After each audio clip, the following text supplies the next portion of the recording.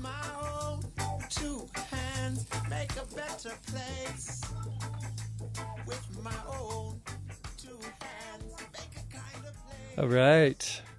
Welcome to another live episode of My Own Two Hands. Again, a KD&K public affairs program that explores sustainability issues in the Roaring Fork Valley and beyond by meeting the thought leaders and practitioners who are developing and implementing sustainable solutions at any scale from local to global.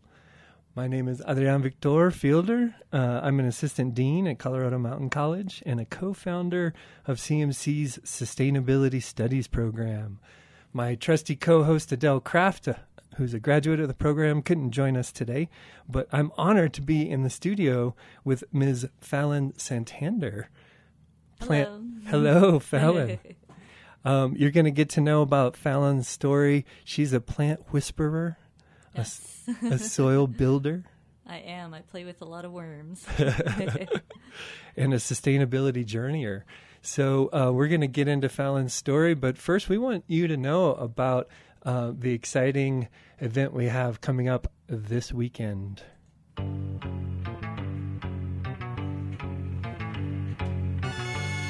Tune in to KD&K for the Andy Zanke Youth Empowerment Program's second annual 24-hour takeover on October 29th through 30th from 4 to 4 p.m. Listen to your favorite Halloween tunes. Try and find the secret word throughout the shows, and you might win. Get ready for it. A free trip to the KD&K studio and some ASIEP swag. Disclaimer must include proof of purchase of bus ticket or gas receipt along with proof of secret word finding. Side effects may include music addiction, public speaking abilities, or party loving. For more information about the takeover, visit azyep.org.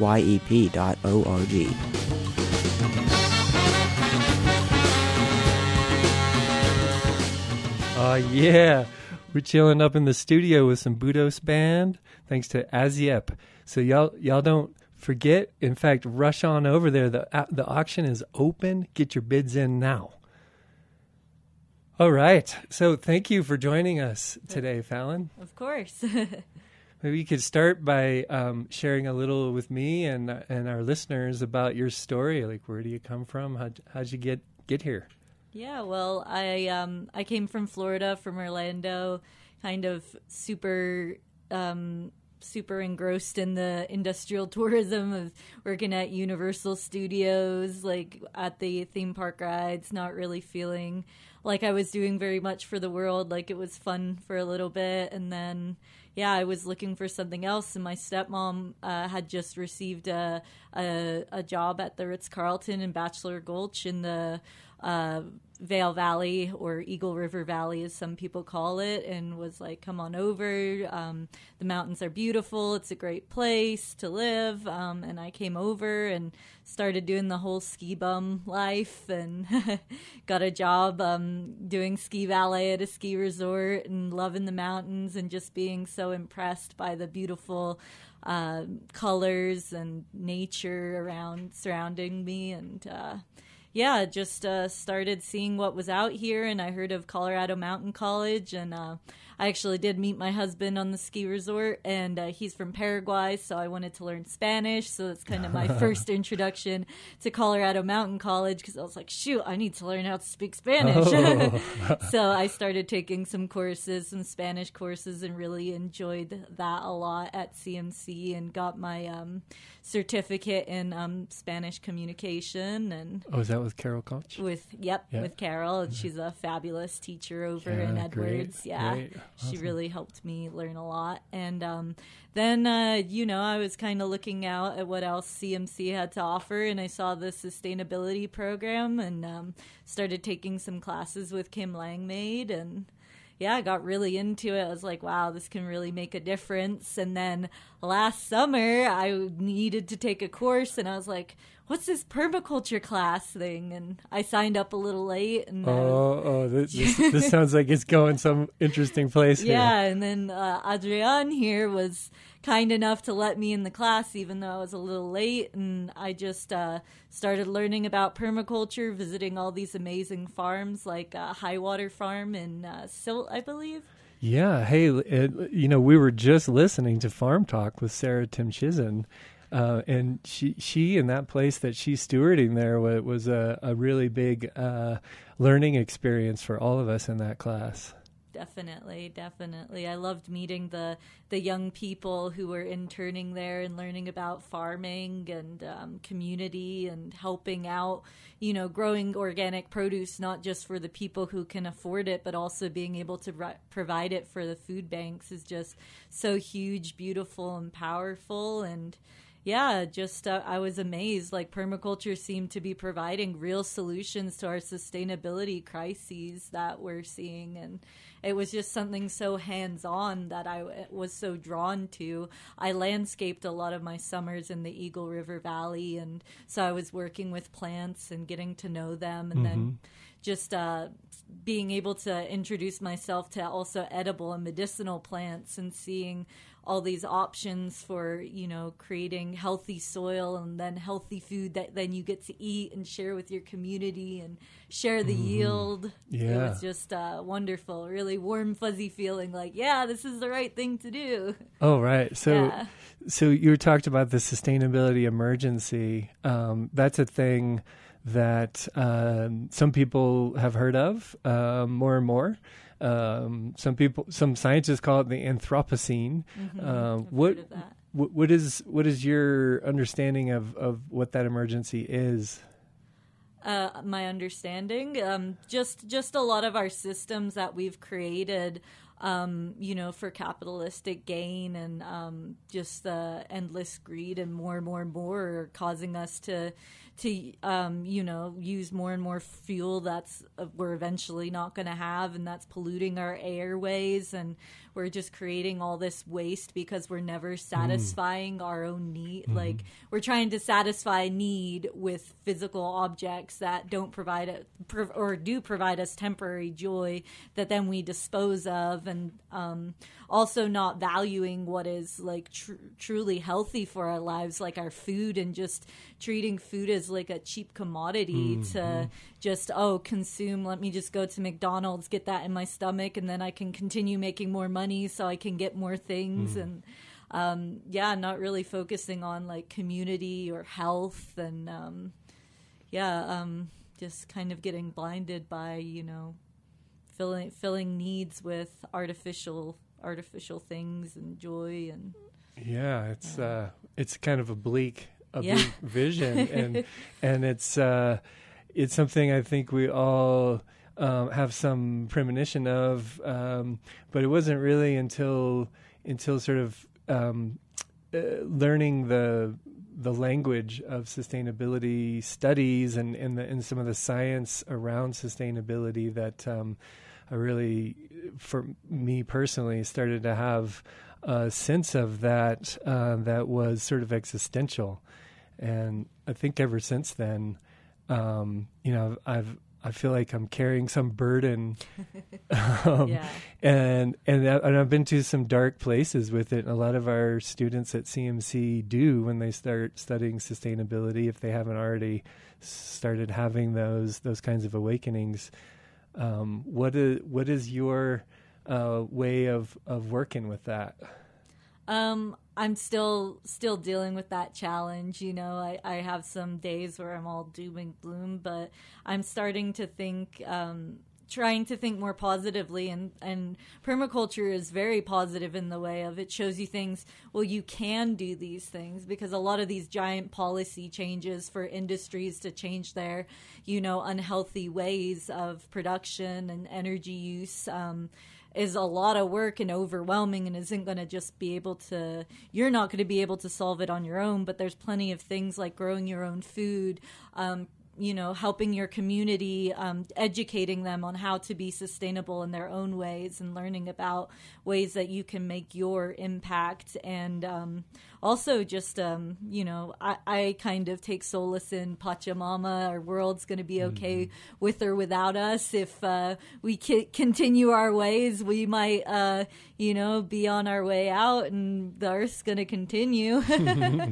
New creatures will be here and deal with the mess we left behind, but we have a choice, and I'm choosing to make my effort to, create the world and trying to create it to be the way I want it to be, and so we can continue living here and being with Mother Nature. And I'm going to do my best, but I know Mother Nature will be here with or without us. So. Yeah, she'll be here. Hopefully we still will be as well. Hopefully. Yeah.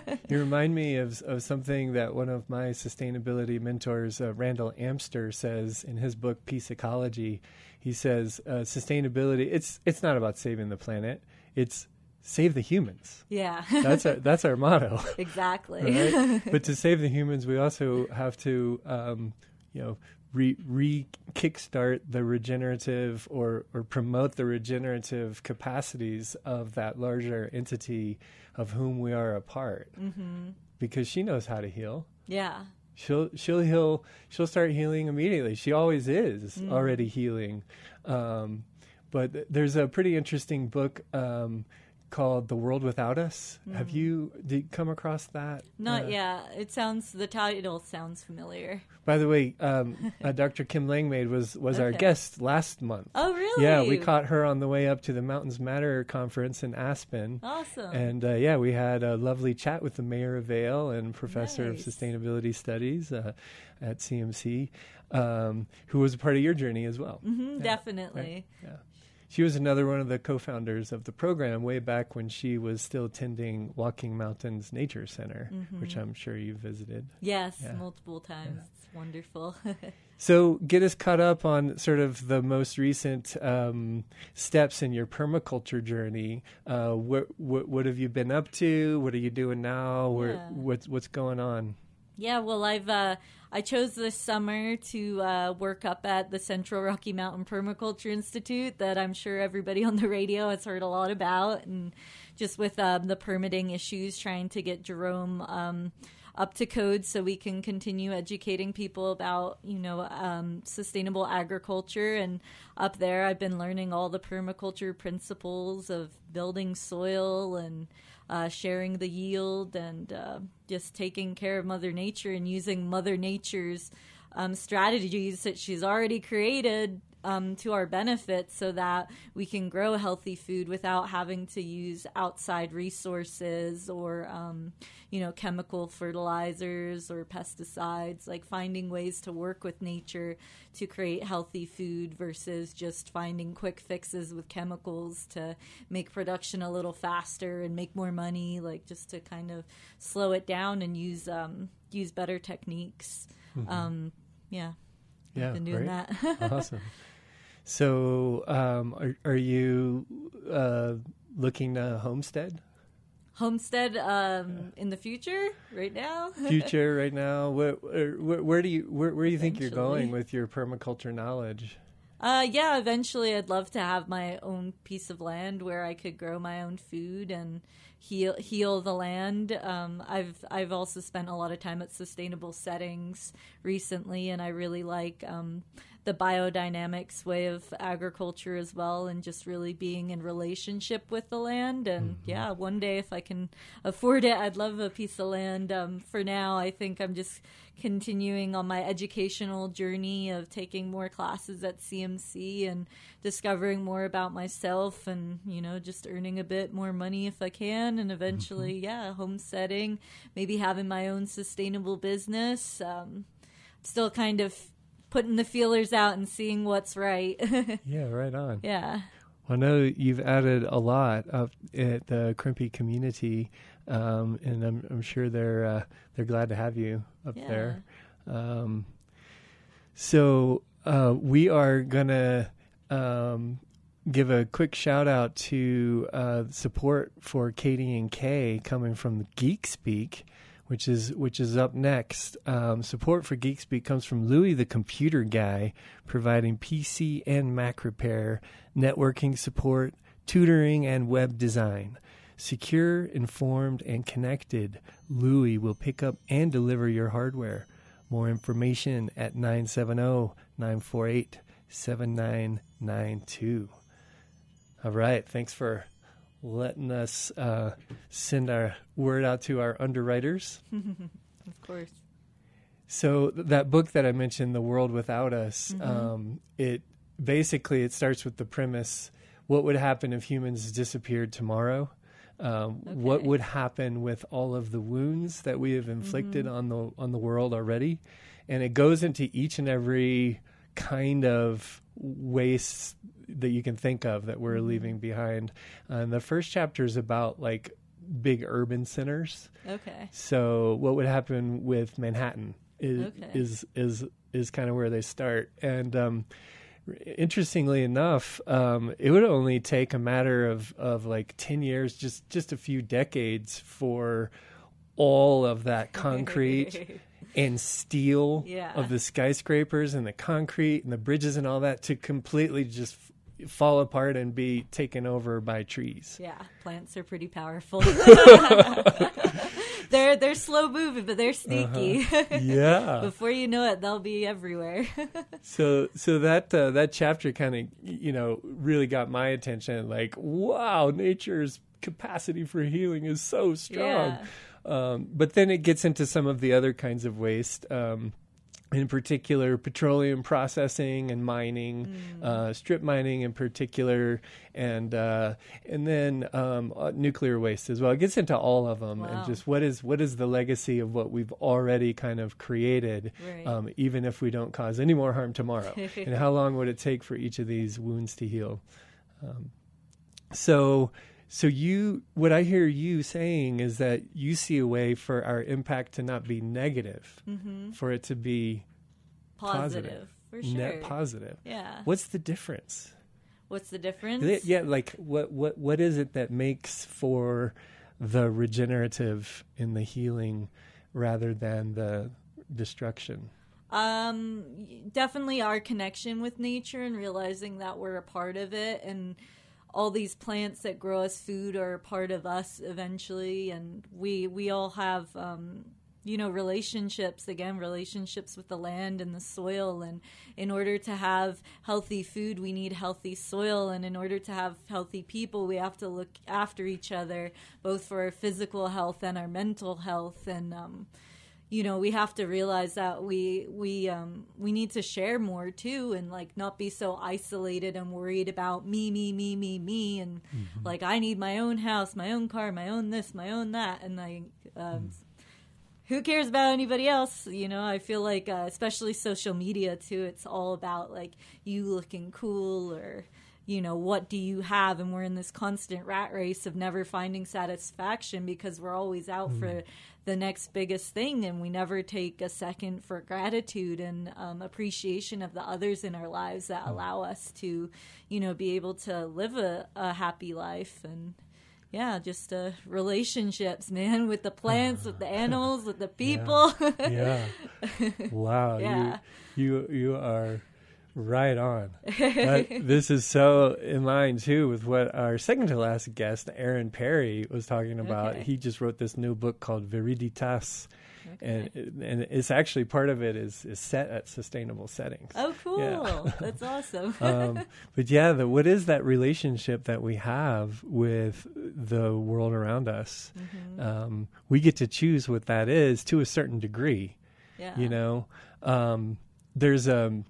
There's a thing that I've been struggling with recently around some of the guilt that is sort of communicated with some things around leave no trace principles in the wild, which I completely support, and practice to the nth degree, minus the guilt of when I do actually need to pee on a bush. I'm going to see that it's the nitrogen and the minerals in me, in my food, that I'm giving back to that plant, so that plant can feed an animal. Yeah. Right.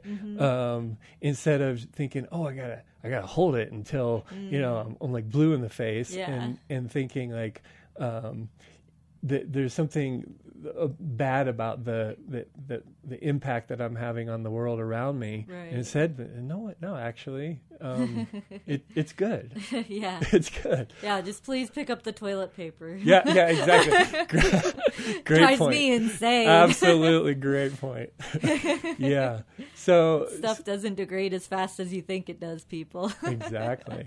And so many of us Yeah. seem to be unaware that we're Yeah. even having a deleterious impact when we are. So what is your big connection story around food? Around food? Yeah. I mean, honestly, it really started with the permaculture class because I was like one of those kids where my mom, her parents were never really taught to cook, and so she never really cooked. Like, she'd cook us some pasta or like some mac and cheese or something you throw in the microwave or something, and I just ate it and was like, all right, whatever, this is food, cool. Or go to McDonald's or something, and like slowly but surely I've like gone on this health journey. All right, like I better start eating better. My husband especially, who came from a totally different culture, that his mom always was cooking dinner and like all these foods grown near him. So it's like, all right, now I'm starting to eat a little better. Now he's in my life. And then I took this permaculture class and I was like, this is so cool. Nice. Like I wanna know where my food comes from. I want to pick that carrot out of the ground and also plant the seed and wait for it to grow. And I want to support people like Harper Kaufman, for example, with Two Roots, who like doesn't use any chemicals and does it all naturally and creates this wonderful organic, even though I don't think she even worries about that, because the people who are buying her produce know her. Exactly. Like also the community aspect. I want to buy produce that was grown close to home. If I'm going to choose to consume meat, I want to know where it comes from. Like Absolutely. I don't want it shipped across the world, so just that eye-opening, like, wow, local food is powerful and it's wonderful and it creates a healthy community and a healthy me. Yeah. Healthy us. Healthy us, yeah.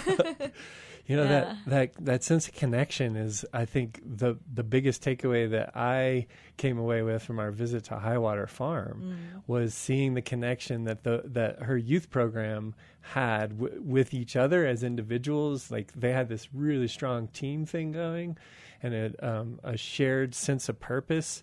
But also, these teens they delighted in showing us what they had been learning how to do with those plants, and it was just so neat to see them like be experts in that plant, right? Definitely. And to have that connection. And I don't know, I feel like that's a relationship worth developing some more. Definitely. With Highwater. So y'all support Highwater Farm as well. Yes, definitely.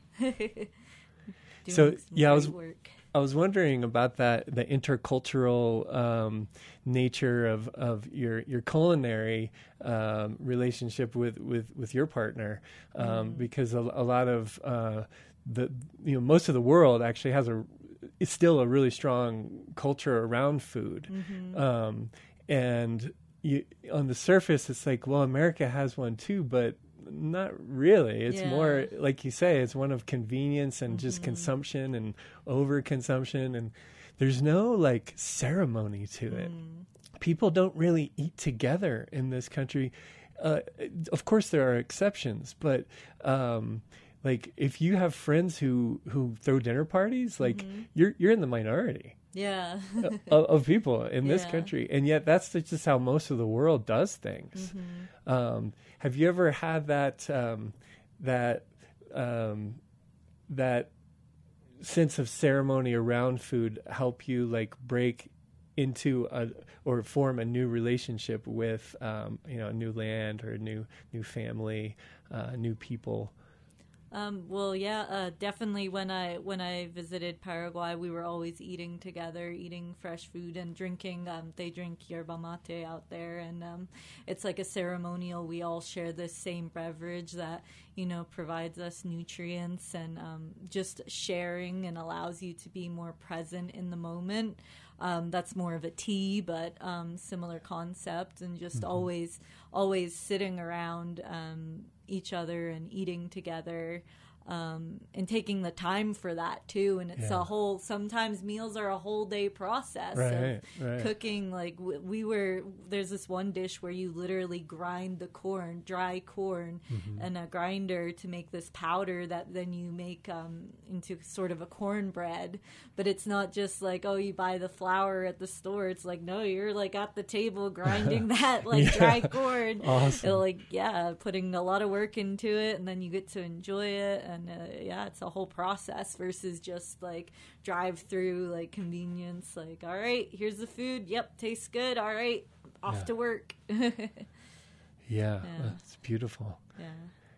So thank you for helping us get our greenhouse up or at least designed for our new grow space up at Spring Valley. I'm glad you were able to check it out. Yeah, it was amazing to see some of the designs implemented in reality. I was like, oh, I remember, having that circular bed in the center with the figs, and now there's an ashwagandha that you bought during this recent Dandelion Days sale. And I should tell you that thing got huge. It was bigger than the fig trees. Really? Yeah. Did you have to cut it back? I cut it back because it was starting to get eaten by this insect. Okay. And of course that was giving food for a praying mantis, so it wasn't all bad. but it was just there was too much in there, and the figs needed to breathe. So I basically cut it all the way back.